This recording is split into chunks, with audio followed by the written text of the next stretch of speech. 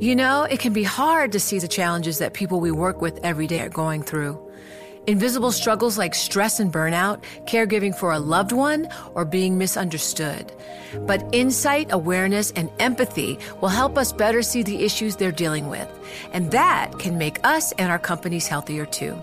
I'm Holly Robinson Peete. Join us on The Visibility Gap, a new podcast presented by Cigna Healthcare. Download it wherever you get your podcasts. From Silicon Valley to Wall Street, the promise and perils of artificial intelligence are playing out on the world stage. But what will the next phase of AI adoption look like? Which companies, from big tech to startups, will dominate? And where do the risks and unintended consequences lie? I'm Emily Chang. Join me at Bloomberg Tech in San Francisco, May 9th, to answer many of the industry's burning questions, alongside Snap's Evan Spiegel, Xbox President Sarah Bond, OpenAI's Brad Lightcap, top researcher Dr. Fei-Fei Li of Stanford, and many more. More details and just a few tickets left at Bloomberg.com/TechSF. This is Bloomberg Law with June Grosso from Bloomberg Radio. It was an escape worthy of a Hollywood movie that stunned the world. Former Nissan chairman Carlos Ghosn was smuggled out of Japan, where he was facing criminal charges in a large case meant for audio equipment. A former Green Beret and his son planned and executed the daring escape. Now they're sitting in the Tokyo prison that once held Ghosn, while he's saved from Japanese law in Lebanon. Michael Taylor and his son Peter pleaded guilty on Monday to charges that they helped Ghosn in his dramatic escape from Japan. Joining me is Eric Feldman, a professor at the University of Pennsylvania Law School. So the Taylors said they had no objection to the accusations against them. Is that the equivalent of a guilty plea? It seems to be the equivalent of a guilty plea by them. They don't seem to have had any objection at all to the charges that were read out in court by the judge.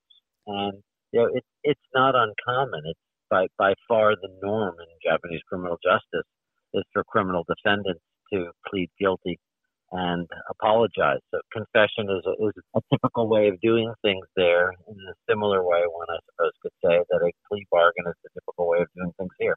They've been in custody since March. Carlos Ghosn had said that the authorities had subjected him to harsh prison conditions with the intention of making him confess. Both of these men have spent time in solitary confinement. Then in Japan, there's questioning by prosecutors for long periods of time without lawyers present. Do you think there was pressure on them to plead guilty? I think it depends upon what one means by pressure. I don't think they were physically tortured. That would not be the norm in Japan at all. But does one feel pressure to confess when they're held in solitary confinement? They're repeatedly questioned by the authorities, and the prosecutors in Japan, like everywhere, are fairly practiced in their interrogation techniques, and they're certainly meant to break one down psychologically so as to confess. I think it was also, the facts have been revealed pretty clearly. I think these two gentlemen have described in some detail elsewhere what it took for them to help Carlos Ghosn escape Japan. So it would have been a bit hard for them, arguably, to object too strongly to some of the facts in the court. Those seem to be facts that they've accepted in other venues. They're due back in court on June 29th when they're going to be cross-examined. If they've pled guilty already, how does this work? Why are they going to be cross-examined at this point? Yeah, in general, in Japanese criminal justice, a guilty plea is not enough. You still need evidence to convict. So simply saying I did it is thought to be a significant but not sufficient condition for a criminal judgment to be handed down by the court. So the court still needs to have the evidence aired and brought to the court and aired and discussed in court before they can actually convict.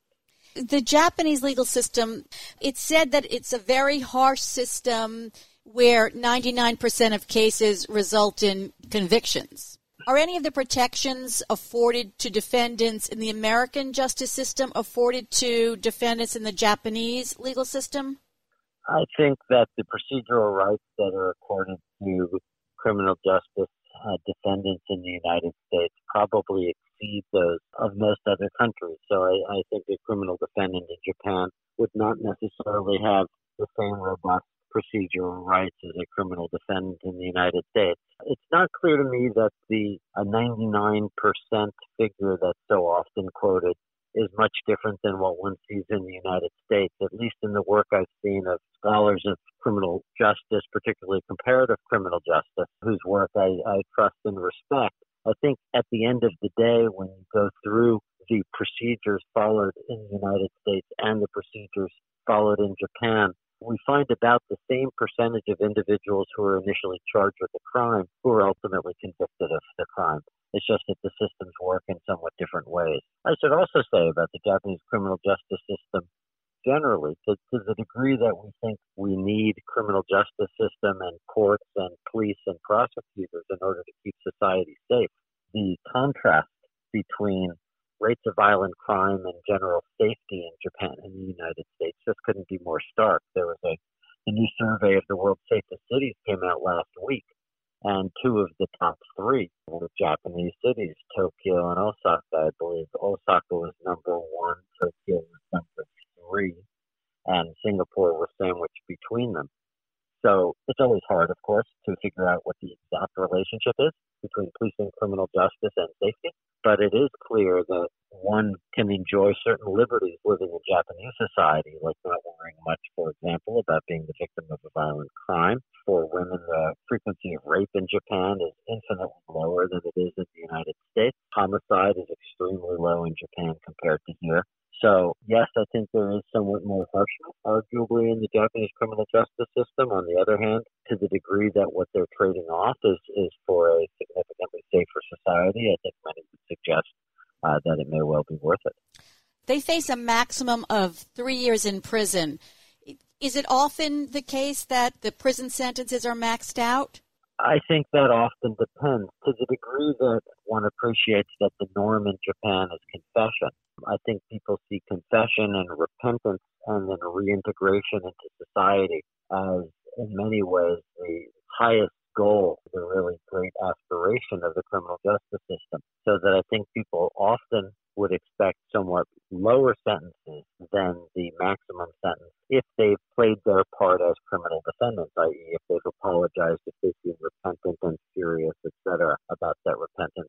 To the degree that they remain with their heels dug in and insist they did nothing wrong and they're being prosecuted unfairly, I think they're much more likely to see the maximum sentence. Years ago, I parked illegally in Tokyo. I had a rental car. I parked somewhere. I didn't really know whether it was legal or illegal, and I came back. And what they do when you park illegally sometimes is they put this very brightly colored plastic on your mirror. So it's the badge of shame, and you can't drive your car with everybody seeing that your car has been tagged. And I went to the local police station, and they said, you parked illegally. And I said, I'm aware of that. I'm very, very sorry. And there was an older cop and a younger cop, and the older officer said, we're really glad you're sorry. And the younger officer said, I don't think he's really sorry. And to the degree that I wasn't really sorry, he had decided that I should be penalized and taught my lesson. To the degree that I was really sorry, the older cop was willing to let me go. And they had a long debate about how sorry I really was until they finally pulled a piece of paper out from the desk in the police office. And it was a pre-printed apology letter that I had to sign, apologizing deeply for my infraction and swearing I would never do it again. What a great story. Thanks, Eric. That's Professor Eric Feldman of the University of Pennsylvania Law School. Corporate executives regularly unload stock through scheduling plans they create under the Securities and Exchange Commission's Rule 10b-5-1. There have been calls to toughen the regulation for years. The Council of Institutional Investors, which represents pensions, petitioned the SEC in 2012 to prohibit executives from having multiple 10b-5-1 plans and frequently modifying or canceling them. Now, as the SEC is considering toughening the rules, it's being urged to tread carefully. Joining me is securities attorney Robert Heim, a partner at Tarter, Krinsky & Drogen. Tell us about how corporate executives unload stock under Rule 10b-5-1. Rule 10b-5-1 is a rule that the SEC adopted about 20 years ago that allows corporate executives to put in place a written plan that allows them to sell their shares in public companies in an orderly way. And there's a couple of requirements under the rule. One, and probably the most important part, is that the executive cannot have any sort of material non-public information at the time that he enters into the plan. And what Rule 10b5-1 does is that it provides a defense to executives so that the plan can continue selling shares, whether it's a certain number, every month, even though the executive might later learn about inside information at the company. Despite this rule, can executives still use inside information to cash in? No, they can't. Under the rule, the SEC specifically says that if an executive has inside information, he can't establish one of these 10b5-1 plans. The executive has to wait until that information is announced by the company, typically in some sort of earnings release. What 10b5-1 plans allow executives to do is to set up something in writing, usually with their broker, that'll dictate that certain stock sales will occur at specified times. I guess the great advantage of these types of plans is that in the old days, before these plans were around, every time an executive wanted to sell shares, they would have to check with their company's compliance department or their general counsel's office to see if they could, and then some sort of decision would have to be made about whether the executive had material non-public information. But with the 10b5-1 plan, as long as the executive does not have inside information when he sets up the plan, the sales can continue throughout the life of the plan, even though the executive might later come into possession of material non-public information.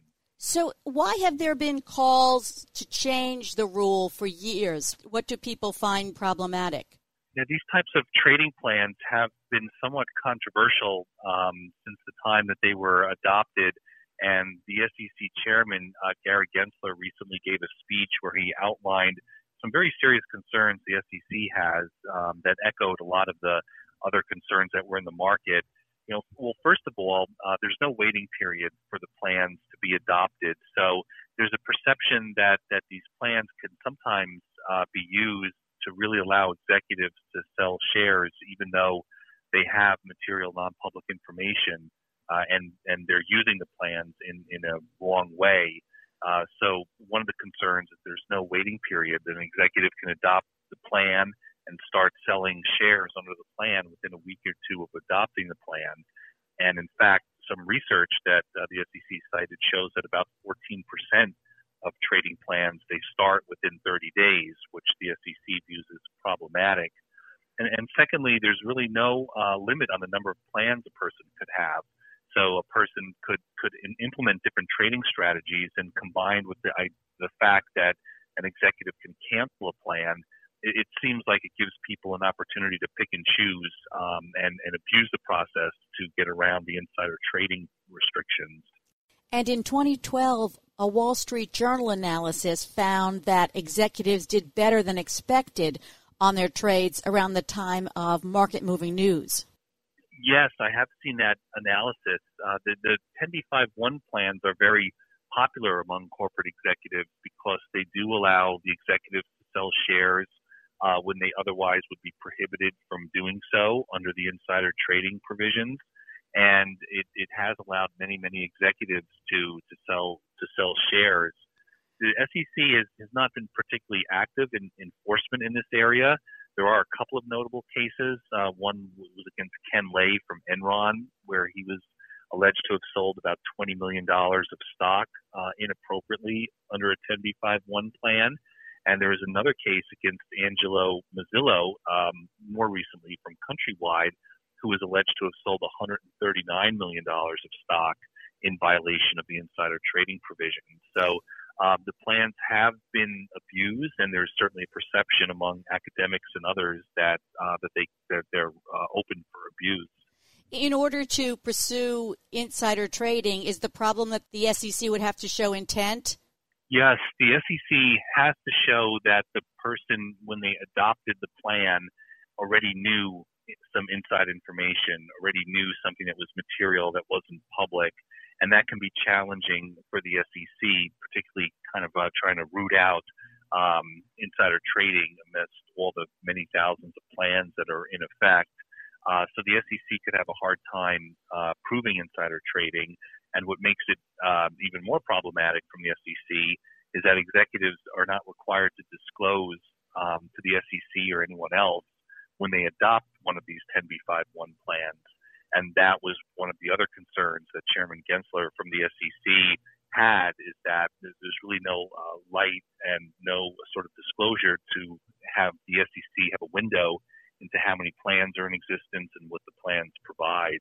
What's the proposed rule going to change? Gensler and the SEC haven't yet proposed a formal amendment to the rule, but I think it's pretty clear from his speech that one thing the SEC is looking at is having a cooling off period of between 4 to 6 months before executives can sell shares under these 10b5-1 plans. One of the criticisms is that the executives adopt the plans and almost immediately can begin selling stock.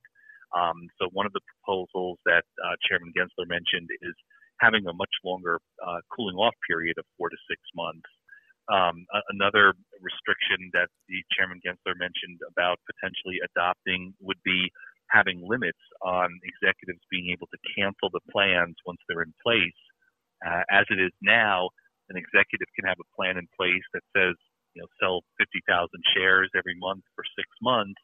But on month 3, if the executive becomes aware of some very positive non-public developments at the company, that executive can go and cancel the plan and thereby keep the shares so that they would presumably go up in value. And the SEC is looking at having a rule that says an executive cannot cancel a plan once adopted.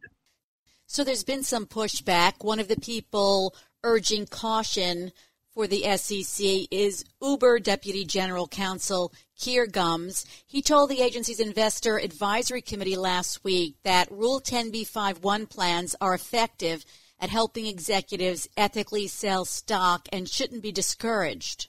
What are some of the concerns that companies may have about changing the rule? Messing up the executive compensation packages is one concern that companies have. And the other thing is the fact of the matter is these plans have been around for about 20 years, and there's really been very, very little evidence or enforcement activity that executives are abusing the plans. And the plans have become very popular with executives and companies because they allow executives to sell shares that they've acquired in an orderly manner and reduce the compliance burden on companies to have to try to determine whether or not a particular executive has material non-public information.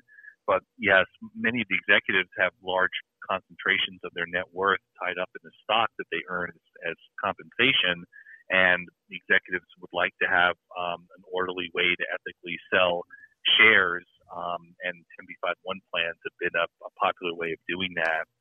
So, Bob, let's say they propose the rule in October. What happens after they propose the rule?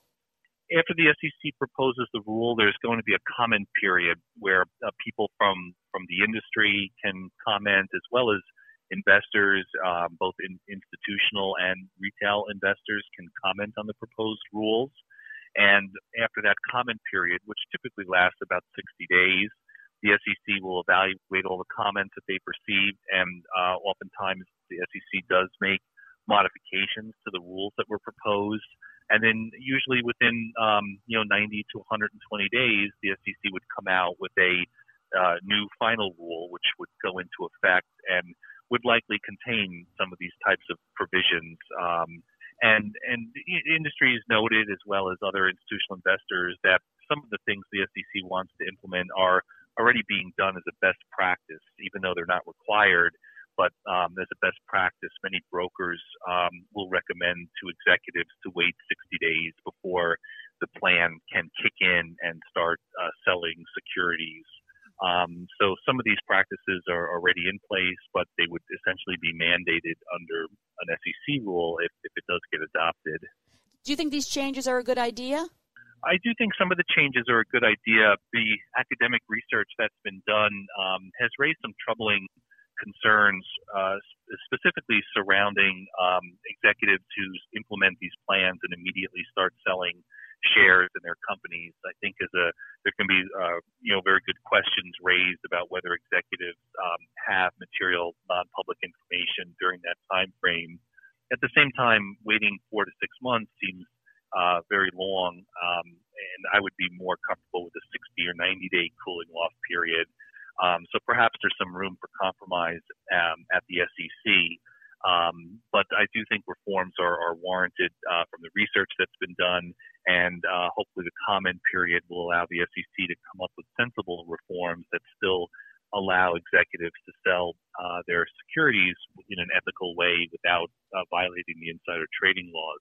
Thanks for being on the show, Bob. That's securities attorney Robert Heim of Tarter, Krinsky & Drogan.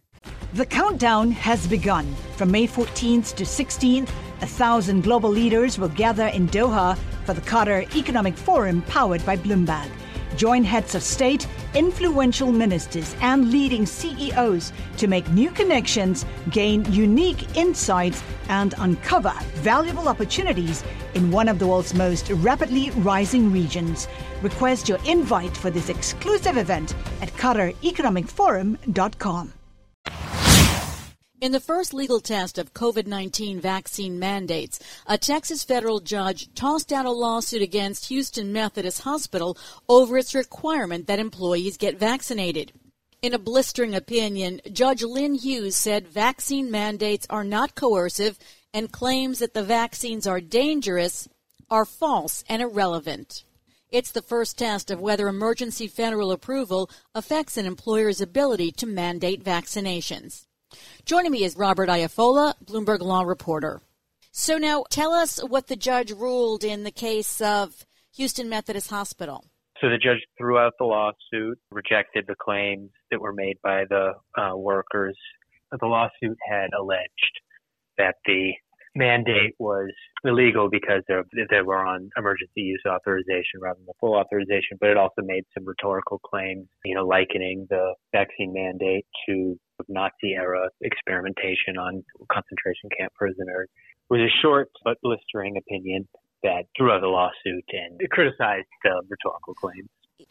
This is the first opinion about the COVID-19 vaccine mandates. Explain how it doesn't have binding power on other courts, but it might be persuasive for other courts.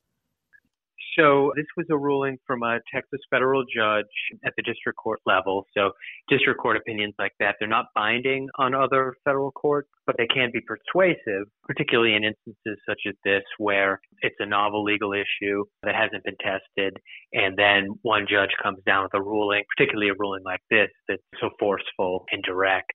Other judges will look to that, and sometimes they can use that as a framework or guidance for how they'll treat the same issue. So you spoke to several professors, and Professor Nicholas Bagley of Michigan Law said if you're a conservative judge, the argument doesn't speak to you. And if you're a liberal judge, the argument doesn't speak to you. So I don't think it's likely to go anywhere. So explain what he meant.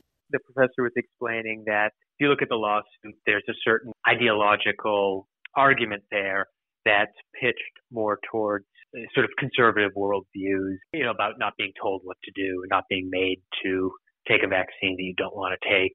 But he was also saying that, Republican-appointed judges, conservative judges, they also tend to be more in favor of giving employers the power to set terms of employment and control their workplace and be able to tell their workers what they're supposed to do. So he was highlighting sort of the mismatch there, that conservative judges aren't likely to cotton to this argument because they believe in employer freedom. But the attorney behind this lawsuit, Jared Woodfill, who was also involved in election litigation, says he's not giving up. The attorney explained that the workers plan to appeal this ruling, so that would be appealed to the Fifth Circuit Court of Appeals. And he also said that he's trying to pursue some of these claims to get the case before the Texas Supreme Court, and that would require state law only claims. This lawsuit that was dismissed by a Texas federal judge was originally filed in state court, but because of the federal law issues that were central to the lawsuit, it was transferred from state court to federal court. So he wants to try to pursue some state law claims in state court but he did not elaborate specifically on what those claims might look like. He's been involved in politics? So I understand that he was the chairman of the Harris County Republican Party for a couple of terms, and that he was involved in some election-related litigation. I believe it was a lawsuit about some. There were only 178 workers out of 26,000 that refused to get vaccinated here. So it's just a tiny percentage of workers. Yeah. It was, the hospital had reported that, at the time of the filing of the lawsuit, that 99% of the workers had complied with the vaccination mandate. There were these outliers who didn't want to get the shot and sued to prevent that. I also understand from the attorney representing the workers that some of them filed, or he was preparing charges to file with the EEOC, complaining about the hospital rejecting some of these workers' requests for accommodation based on health or religious reasons. Once the FDA approves these vaccines, the basis for these lawsuits will disappear once there's final approval. I think that's right. 2 of the 3 companies that have gotten emergency use authorization, Pfizer and Moderna, they filed with the FDA for the full authorization. And it should be said that emergency use authorization, although it's a sped up process, it's still quite rigorous. The primary difference, to my understanding, is the amount of data they need as far as looking at people who've received the shot and what sort of health conditions they're having. I believe for the emergency use, they need something like 2 months worth of data. And for the full authorization, they need something like 6 months worth of data. Thanks, Bob. That's Bloomberg Law reporter Robert Iafolla. And that's it for this edition of the Bloomberg Law Show. I'm June Grosso. Please join me every weeknight at 10 p.m. Eastern right here on Bloomberg Radio.